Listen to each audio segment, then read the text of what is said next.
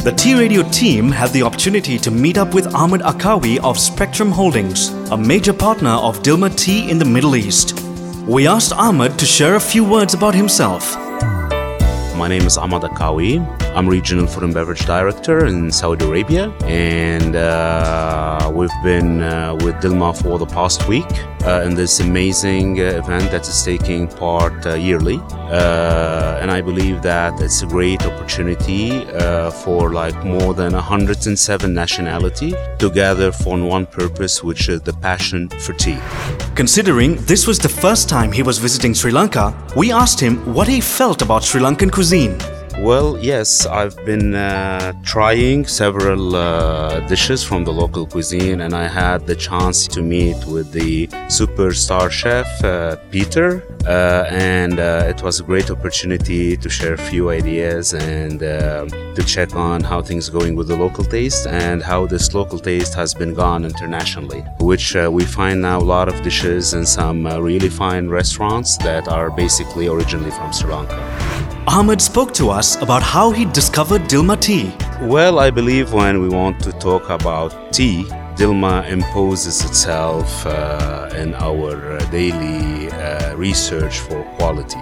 Therefore, no, it didn't take us long in the hospitality field to discover Dilmah. I believe that Dilmah has discovered us. Its brand, its quality, its finest Ceylon tea is probably reaching to every professional in this industry. We don't need to do research for it. It's just there for us, you know. So I believe that the brand by itself and the global awareness that has been for quite a few years, it's imposing itself heavily in this industry. And when we want to talk pure Ceylon tea, then it's Dilmah. Considering that Ahmed was participating in the Dilmah School of Tea, which has a strong focus on tea pairing, we asked him for his opinion on the art of tea pairing. Well, at first I was pretty quite impressed with the thought that we usually are into in this industry. I mean, when we talk pairing food and fusion food, we talk about wine, we talk about alcohol, and the idea of having tea involved in was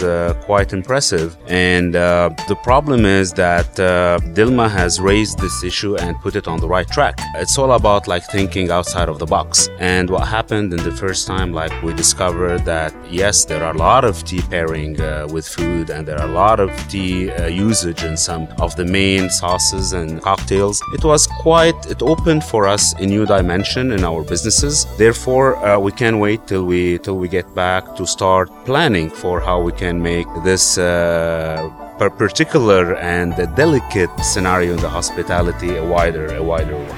We asked him what his favorite Dilmah tea was. Basically, I've been in love with the tea series for quite a while, and I believe that this would be my choice, you know. Not too delicate tea, therefore it's a daily usage. It's something you can just enjoy from morning till night, and the variety of it and the way it's presented, I believe it says it also. I will be picking the tea series.